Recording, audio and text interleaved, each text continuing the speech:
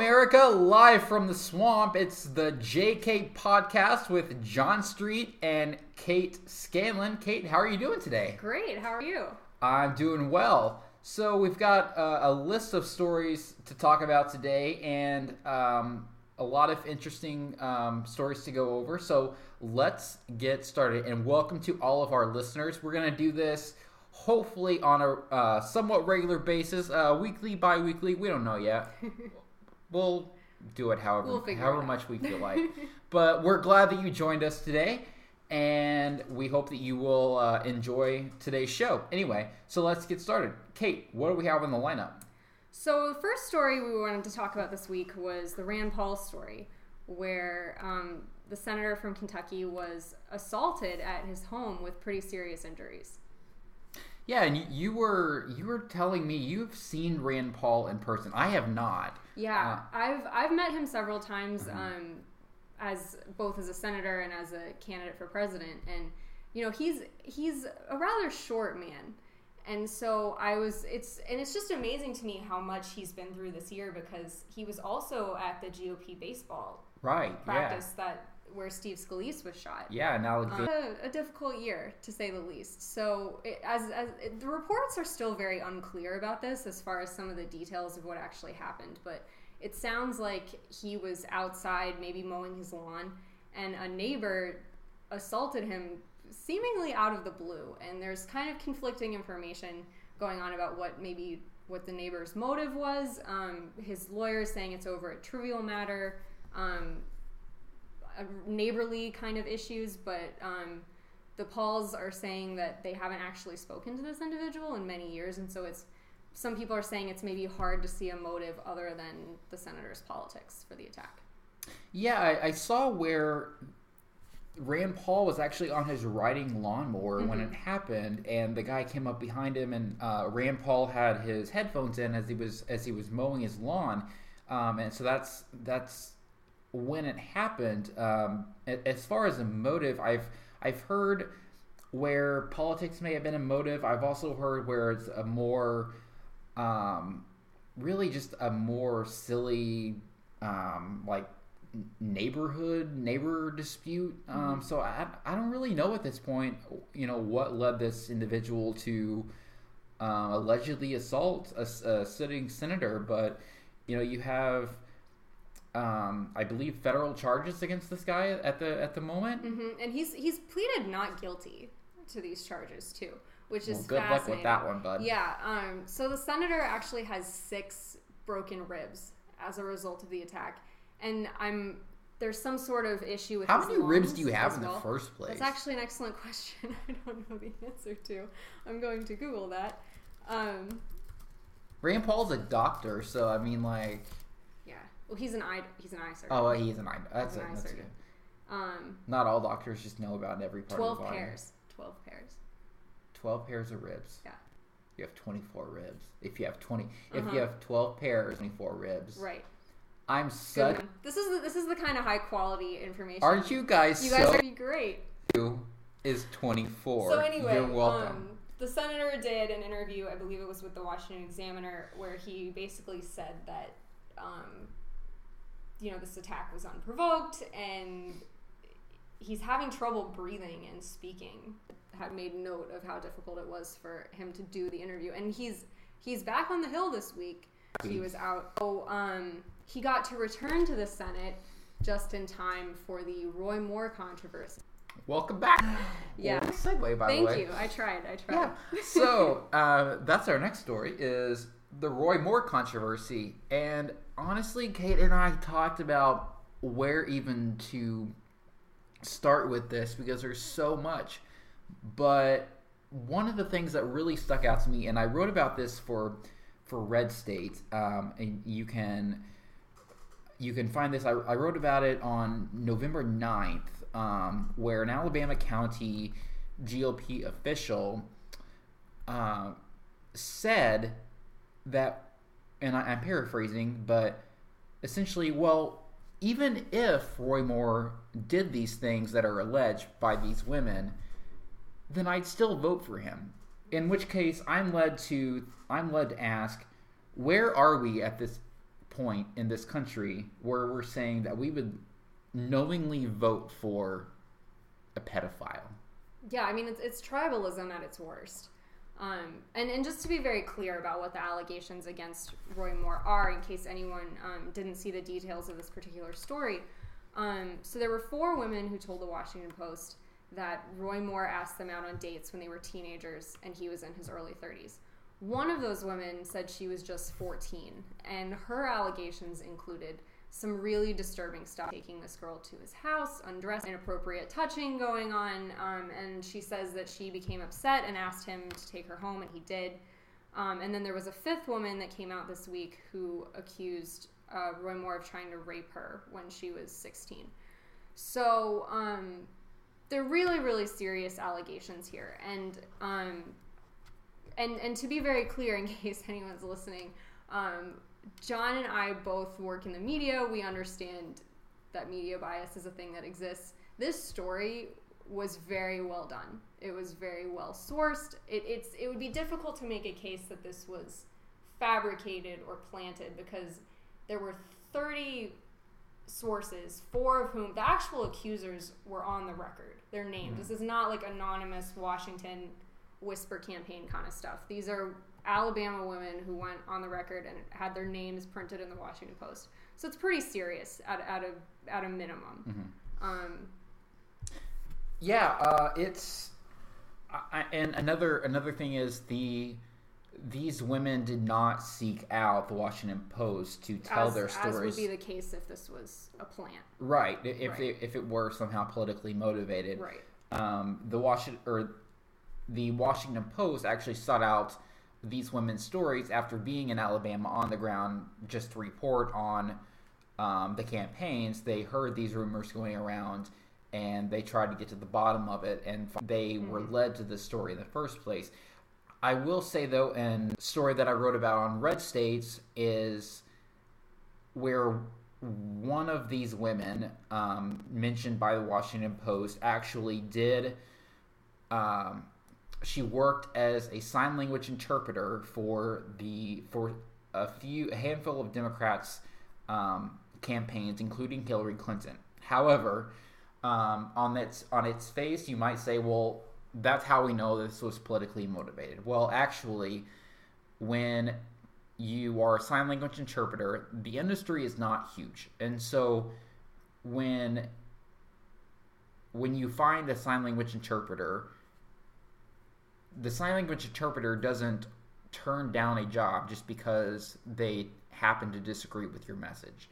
Their mission is to serve the deaf community, and so whenever they can do that, they do it. Not inherently political service. No, it's not. As if she was cutting ads or knocking on doors. It's not something necessarily that an activist would do. It's something that you hire a service to come in and do sign language kind of thing. Right, exactly. But with all of these allegations, you have Republican leadership, Mitch McConnell. Just today, you had Paul Ryan come out and say Roy Moore should step aside, and you have a handful of Republicans, growing number of them on Capitol Hill, saying the same thing. We're waiting for President Trump to get back from Asia and to weigh in on this publicly. The White House has said, I believe, that if these are true, then they believe he would do the right thing. And there are reports breaking today that Roy Moore has told his campaign staff that he intends to see this through. I know there are some Republicans in Washington who are evaluating what kind of options they have as far as what the next step should be in this race. Just for some context, this is a seat that shouldn't be in play for Democrats in terms of long-term polling. Jeff Sessions' old seat. It's Jeff Sessions' old seat. Had them neck and neck, it's supposed to call, and that was in the immediate aftermath. I haven't seen a new poll in the last couple of days. I'm looking forward to seeing another one soon. But it's remarkable how a seat that should be safe, quote unquote, should be a Republican seat. Yeah. It's really fascinating. And, we've had a lot of elected Republicans. John mentioned Paul Ryan and Mitch McConnell. You've also seen Mitt Romney and John McCain. You've seen editorial boards at Weekly Standard and National Review call for him. You see some local Alabama Republican officials are still pretty in the dark. They are. I mean, look, a lot of these people know Roy Moore personally, and they believe him. And look, I mean, if I'm trying to imagine myself in the position of knowing someone for years and years and years, knowing them well, and then all of a sudden finding out these allegations against them. Mm-hmm. I would like to believe the best.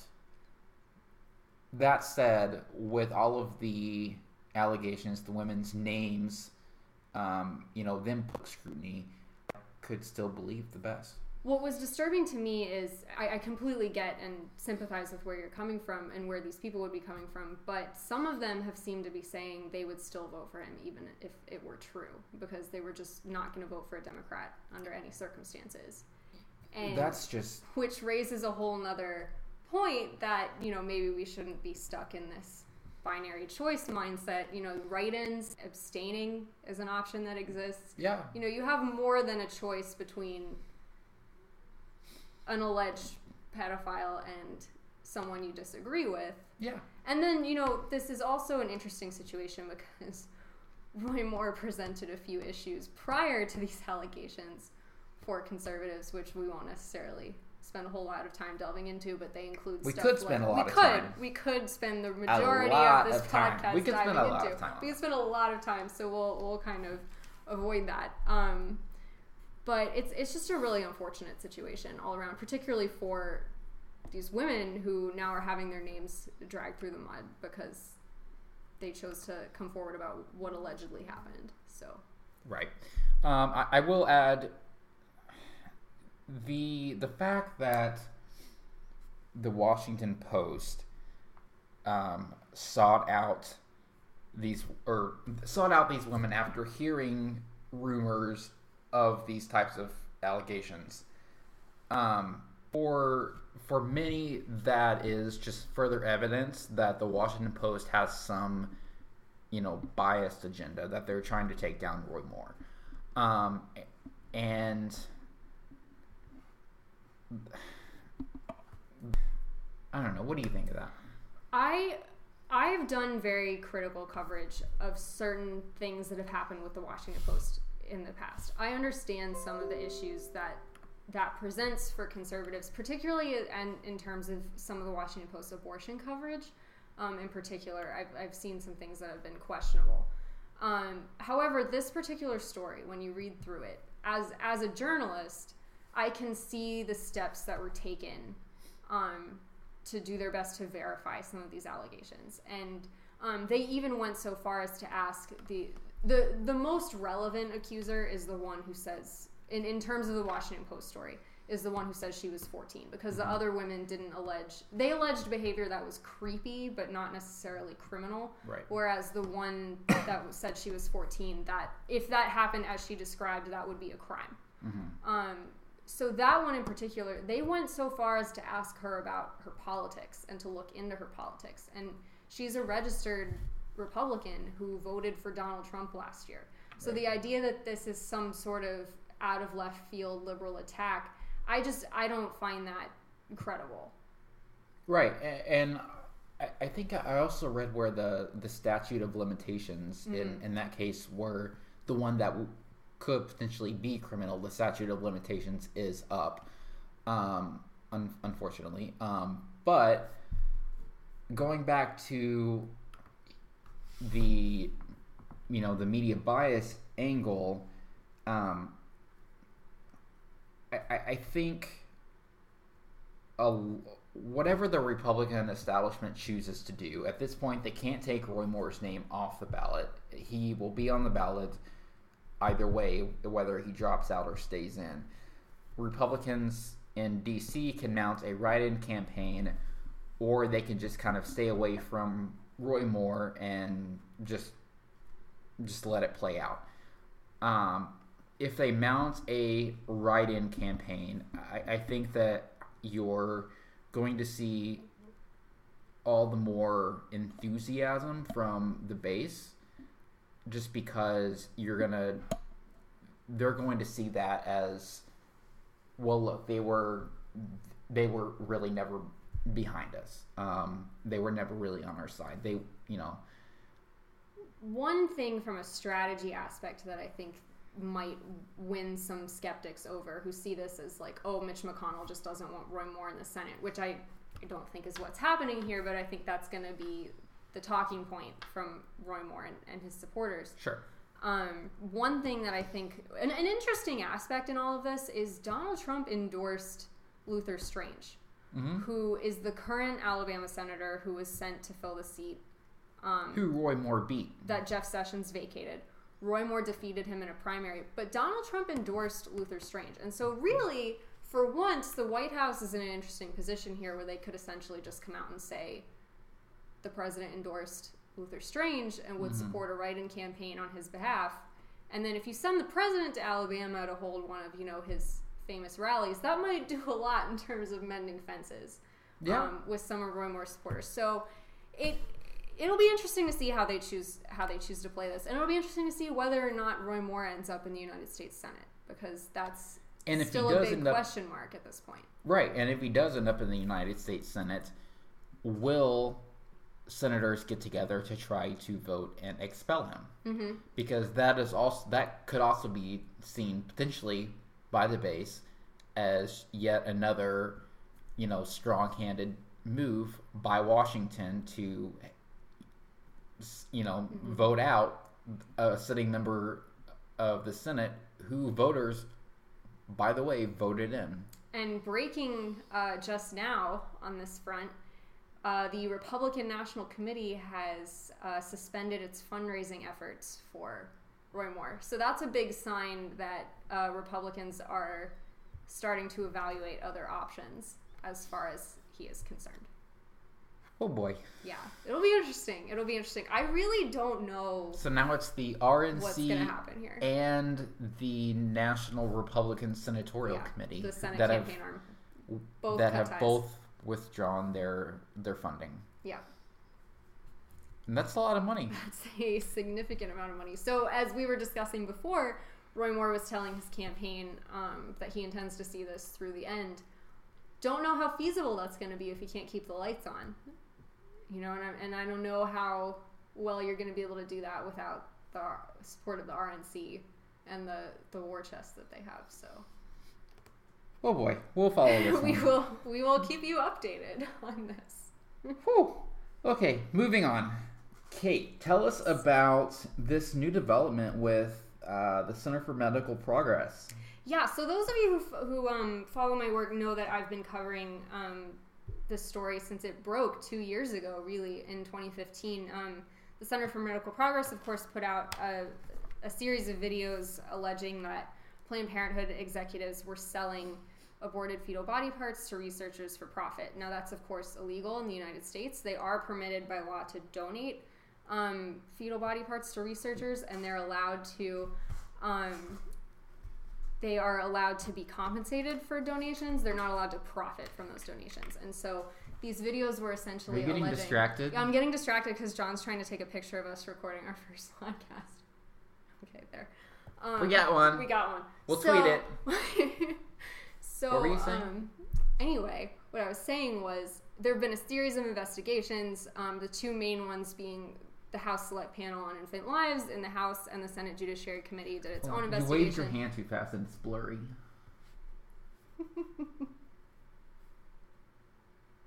Okay, all right. Go on. Now he's got a usable picture, I hope. So anyway, it's all right. These oh my gosh, you distracted me so much. These videos prompted these investigations, and both investigations culminated in criminal referrals for Planned Parenthood, for a biomedical company called STEM Express that was their business partner, and a handful of other abortion facilities.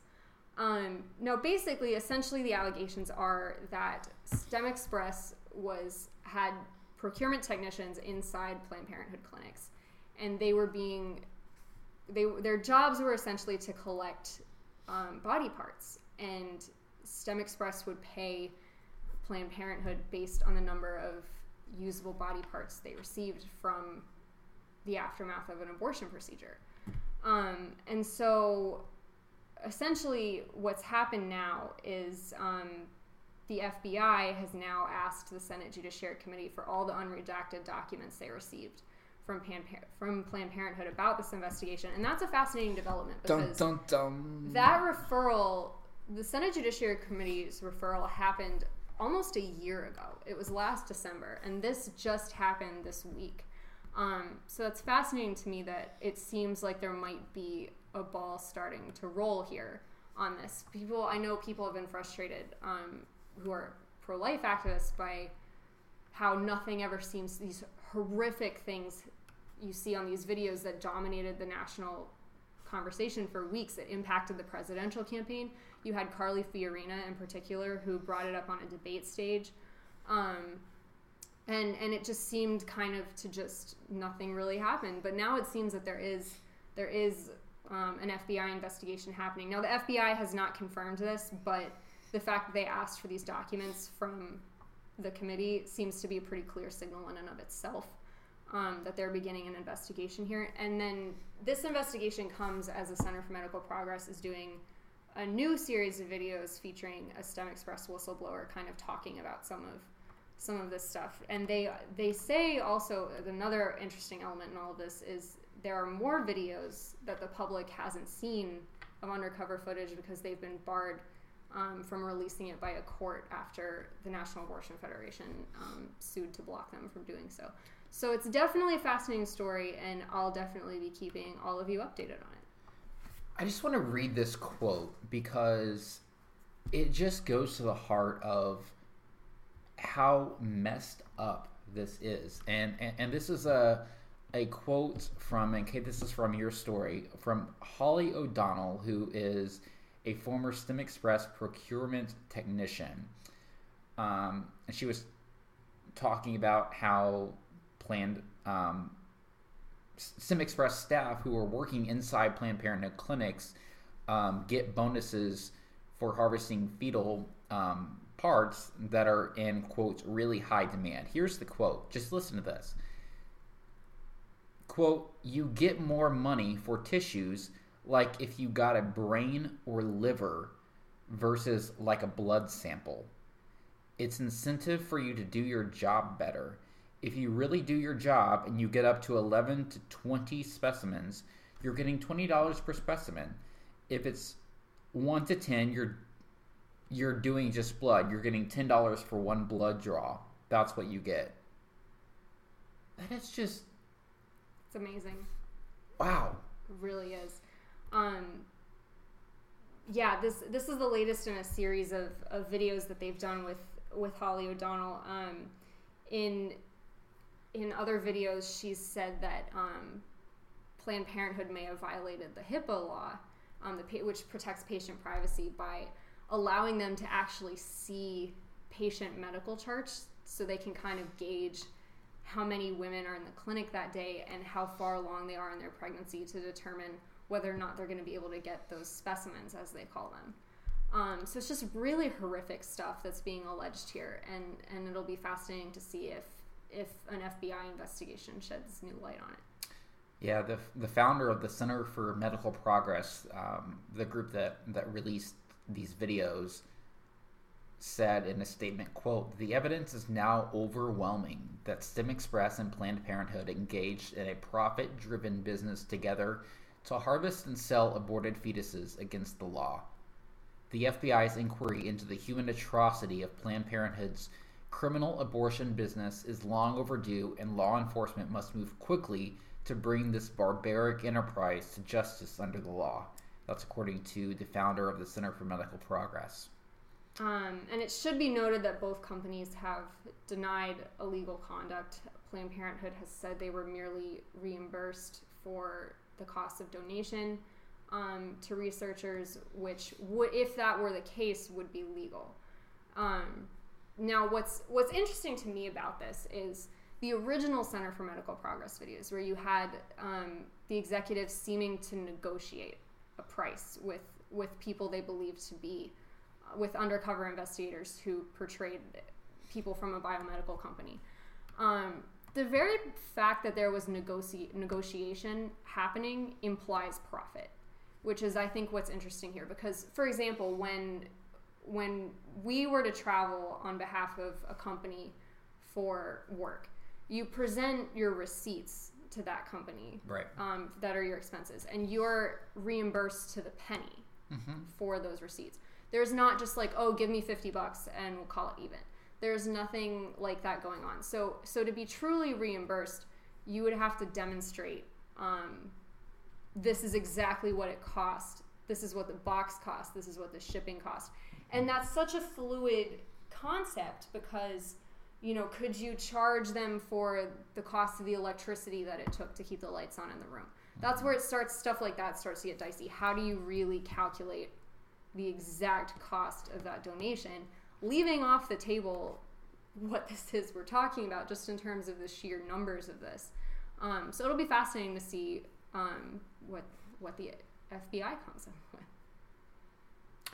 The FBI is busy these days, folks. Yes, they got a lot going on.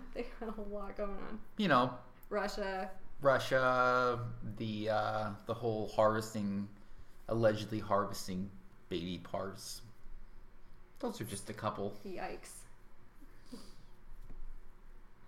Oh, to be and work for the FBI. Yes. Can you imagine? Oh, I bet James Comey has some stories. I'm looking forward to his book, by the way. James Comey, I bet, is glad he got the heck out of there, whatever happened with him. I'm really looking forward to his book, by the way. He's on Twitter now.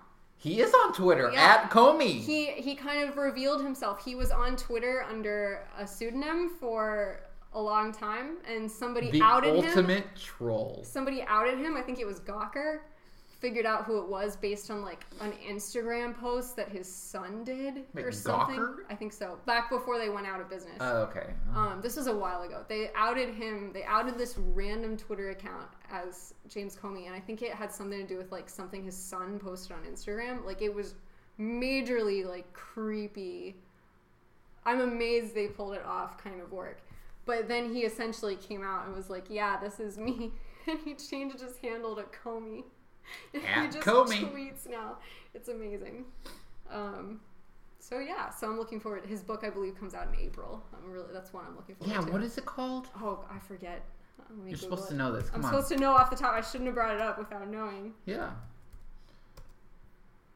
It is called... I am so reading that book, though. Oh, yeah. A Higher Loyalty is what it's called. That is going to be lit, as the kids say. Interesting title, considering how all those reports suggest that Trump asked Comey for his loyalty. Yes. Comey has a higher loyalty. Yes. Fascinating. You think Trump will read that book? Does he read? I don't know that Trump... Does he read? I don't think he has time He watches the show. He watches the shows. I forgot. But, I mean, I don't know that he has time to read, considering he watches like 3 hours of Fox and Friends every morning. But I don't know. We'll have to see. I'm sure he'll tweet about it, though, even if he hasn't read it. Maybe Fox and Friends will drop some quotes from the book, and then he'll tweet about it. Yes, that's what's going to happen. And then since he's dropping quotes from the book, people will think that he read the book, but he really didn't. He was just watching Fox and Friends, who was talking about the book. Interesting. Okay. That's my prediction. I think that's a good prediction. I'm going to second that. You should. My predictions are usually good. You want to make a Roy Moore prediction? I don't know that I have one. I'm genuinely so amazed by all of these developments that I don't know if I'm going to be able to call this one. What's going to happen? I'm going to make a prediction. It's a disturbing one, but I'm going to make one. And I think he'll win. I don't necessarily think that that's a bad prediction. Like, I think that might... Because I think people are so... First of all, the Washington Post, for a lot of people in the very, very deep red state of Alabama, the Washington Post does not have a good name in their minds. Secondly, all of this talk about, you know, Republicans in Washington now withdrawing their support and all this funding being withdrawn from Roy Moore's campaign, I think it's only going to empower people who supported Roy Moore in the first place. So my prediction, you heard it here first, folks. I think he would win, and that's going to set up really the ultimate showdown in Washington for when he goes to the Senate and is sworn in. What will other senators who did not support him, what will they do? Will they vote to expel him? This would be the 16th time in the Senate's history that a senator would be expelled. Or will they let him serve out his term as the people voted or may vote him to do? Fascinating question. Yes, it will be fascinating to see. The other interesting aspect of all of this is a special election, which is taking place in December. So Merry Christmas. Yeah, in terms of, a general election tends to bring out. You can say Happy Holidays. You can say Merry Christmas on this show. It's okay. In terms of a general election, that tends to bring out more casual voters, maybe people who aren't as engaged in the process, whereas a special election tends to bring out a lot of activists. You don't necessarily have people casually show up to vote in these elections. So you have people who are maybe like more dead set on their choice, too, which might influence this in his direction as well. So the question is, are the activists more on Roy Moore's side, or are the activists more are more activists on the opposite side? In Alabama, it's interesting. Now that, like I was saying, that Decision Desk poll that came out just the day after this broke. So they literally conducted this poll overnight. Already had him at 46-46 with his opponent. So I haven't seen a poll since then. So now that these allegations have had time to kind of sink in and marinate, it would be interesting to see how if those numbers move at all. We'll follow it. Yep. We will keep you updated. Now, John, there was a story you wanted to address?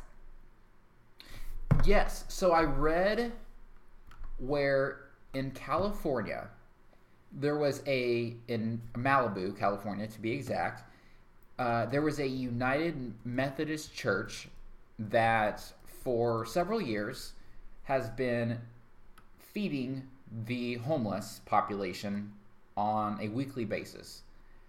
And so CBS in Los Angeles reported this. And I wrote about it as well for Red State. But they would serve about 100 people on Wednesdays every week since 2014. And now, after... You gotta hate autoplay ads. Now, after Thanksgiving, they will no longer do so. Why? Because the city of Malibu asked them to stop. That it only increases the homeless population in Malibu. Giving free food increases the homeless population. That's what they said. That's amazing. I mean, here you have a group of people who are taking an initiative to try to make their community a better place, to try to serve the less fortunate, and you have them shut down because... Don Randall, this is from the CBS News report, Don Randall, who works with the United Methodist Church, says, quote, very succinctly, they, meaning the city, claimed we are increasing homelessness, end quote. That's amazing. I mean, there's just no rationale for that. I mean, you essentially have the city telling them that helping the homeless creates more homelessness. Now, wouldn't it be in the city's best interest for some private groups to come in and you would think help that would with save certain situations? Them money by not... Saves them money. Yeah. People are fed. That's a win-win for everyone. But apparently, these poor little churches can't be trusted to help the homeless without creating more homeless, is what the city has essentially told them. That's amazing in America. I mean, it's Malibu, but still. Malibu is America? Just kidding. Sorry, Californians. We love you. Don't fall off on the ocean. It's really incredible. It really is. It makes me think about how conservatives will argue that, well, the easier you make it to get food stamps, the more people who are going to be on food stamps. That's what my mind goes to. Do you think that is a fair comparison? I don't think that's a fair comparison, because in terms of what to take them at the quote to say that it contributes to homelessness, you would essentially have to have people who are just like becoming homeless to take advantage of this program. That doesn't make any sense. Hey, I'm going to be homeless. Right. I mean, like, I'll get free food because this church will feed me. That doesn't make any sense. Once Whereas, a week. like, any kind of big government system is going to have nefarious people who abuse it. True. But this is such a small case. I just don't see how that's applicable here. I agree.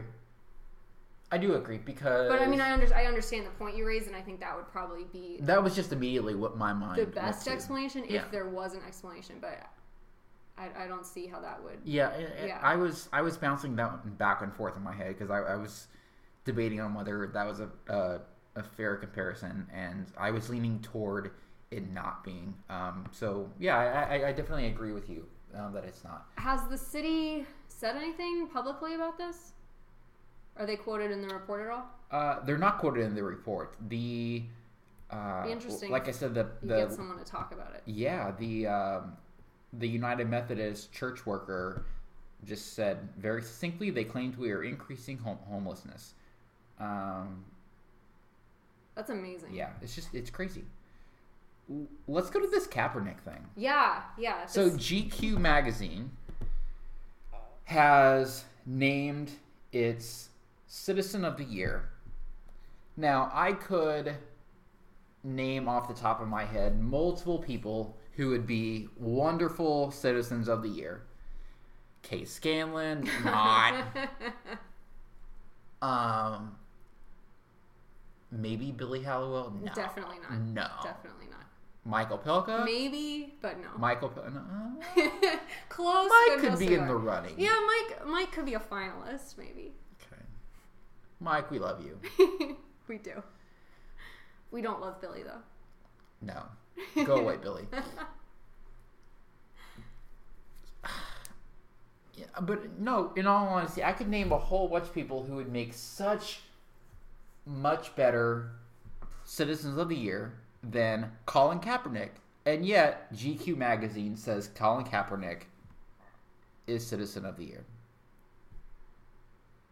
This is an interesting choice. This is the guy who knelt for the national anthem. Now, I am of the mindset that he has every right to kneel for the national anthem if he wants to. It's a free country. He can do that. I wouldn't do it. I would never do that. But at the same time, I'm not black, in case you haven't noticed. And I have never had those experiences that he has. So I'm not going to sit here and say, you can't kneel during the national anthem as a form of protest when I haven't experienced what he may have experienced. Yeah, I mean, I think that's reasonable. I personally find kneeling during the national anthem, I personally find that distasteful, and I think it's I do as well. Not a compelling way to make legitimate arguments. But I also found it very distasteful that the White House said that people doing that should lose their jobs. Because I didn't think that was the White House's role. So I kind of was opposed to both of those things. And then the other thing about Colin Kaepernick is I thought there were maybe ways he could have gone about it more efficiently than he did. And then there are ways maybe you could have channeled some of this legitimate energy into more productive avenues than making an issue of the national anthem, if that makes sense. That does make sense. I thank you. Good job, Kate. I try. Thank you. So it's really interesting that GQ chose him. Was there any kind of explanation as to their rationale? Oh, you wanted me to like dig into this? I mean, I was under the impression that you like read this since you brought it up, but it's fine if you didn't. No, I just thought it was a good talking point. So here was my thing. I want all of you out there who are listening to tweet us, let us know on social media, Facebook, whatever you use. Let us know who you think should be the Citizen of the Year. That's actually why I chose to do this. That's story. a good idea. Maybe we'll do like a JK podcast Citizen of the Year. We can like round out. That's a good idea. The last episode we taped this year with like our Citizen of the Year. You'll get a prize too. It won't be Billy Hallowell. I can make you that guarantee. You could get we could offer a prize. That's a good idea. And it could be like something with our faces on it. That might be a little creepy. Maybe something with our logo on it. I think our faces would be better. We'll hash this out. But we'll have a JK podcast Citizen of the Year. And it won't be Billy Hallowell. So it'll automatically be better. And we'll try to get that Citizen of the Year on the show. Even better. Talk. Better. I love it. Ladies and gentlemen, if you have stuck with us this long, we God really bless appreciate you. It. Yes. God bless you. Absolutely. So that's going to do it for this very, very first episode of the JK podcast with John and Kate. We would love it if you found us on social media and told us what you think about the show. We're on Twitter. Our handle is J&K Podcast. And we're also on Facebook at the same place. Yes, we are. And you can follow us individually. Yes, you can. Kate, your Twitter handle is what? I am on Twitter and Facebook at KG Scanlon. And I am on Twitter at John Street. And I am on Facebook, John Street DC. And we'd love to hear from you about the show. Thanks so much for listening and hope to have you back with us in the future. Bye.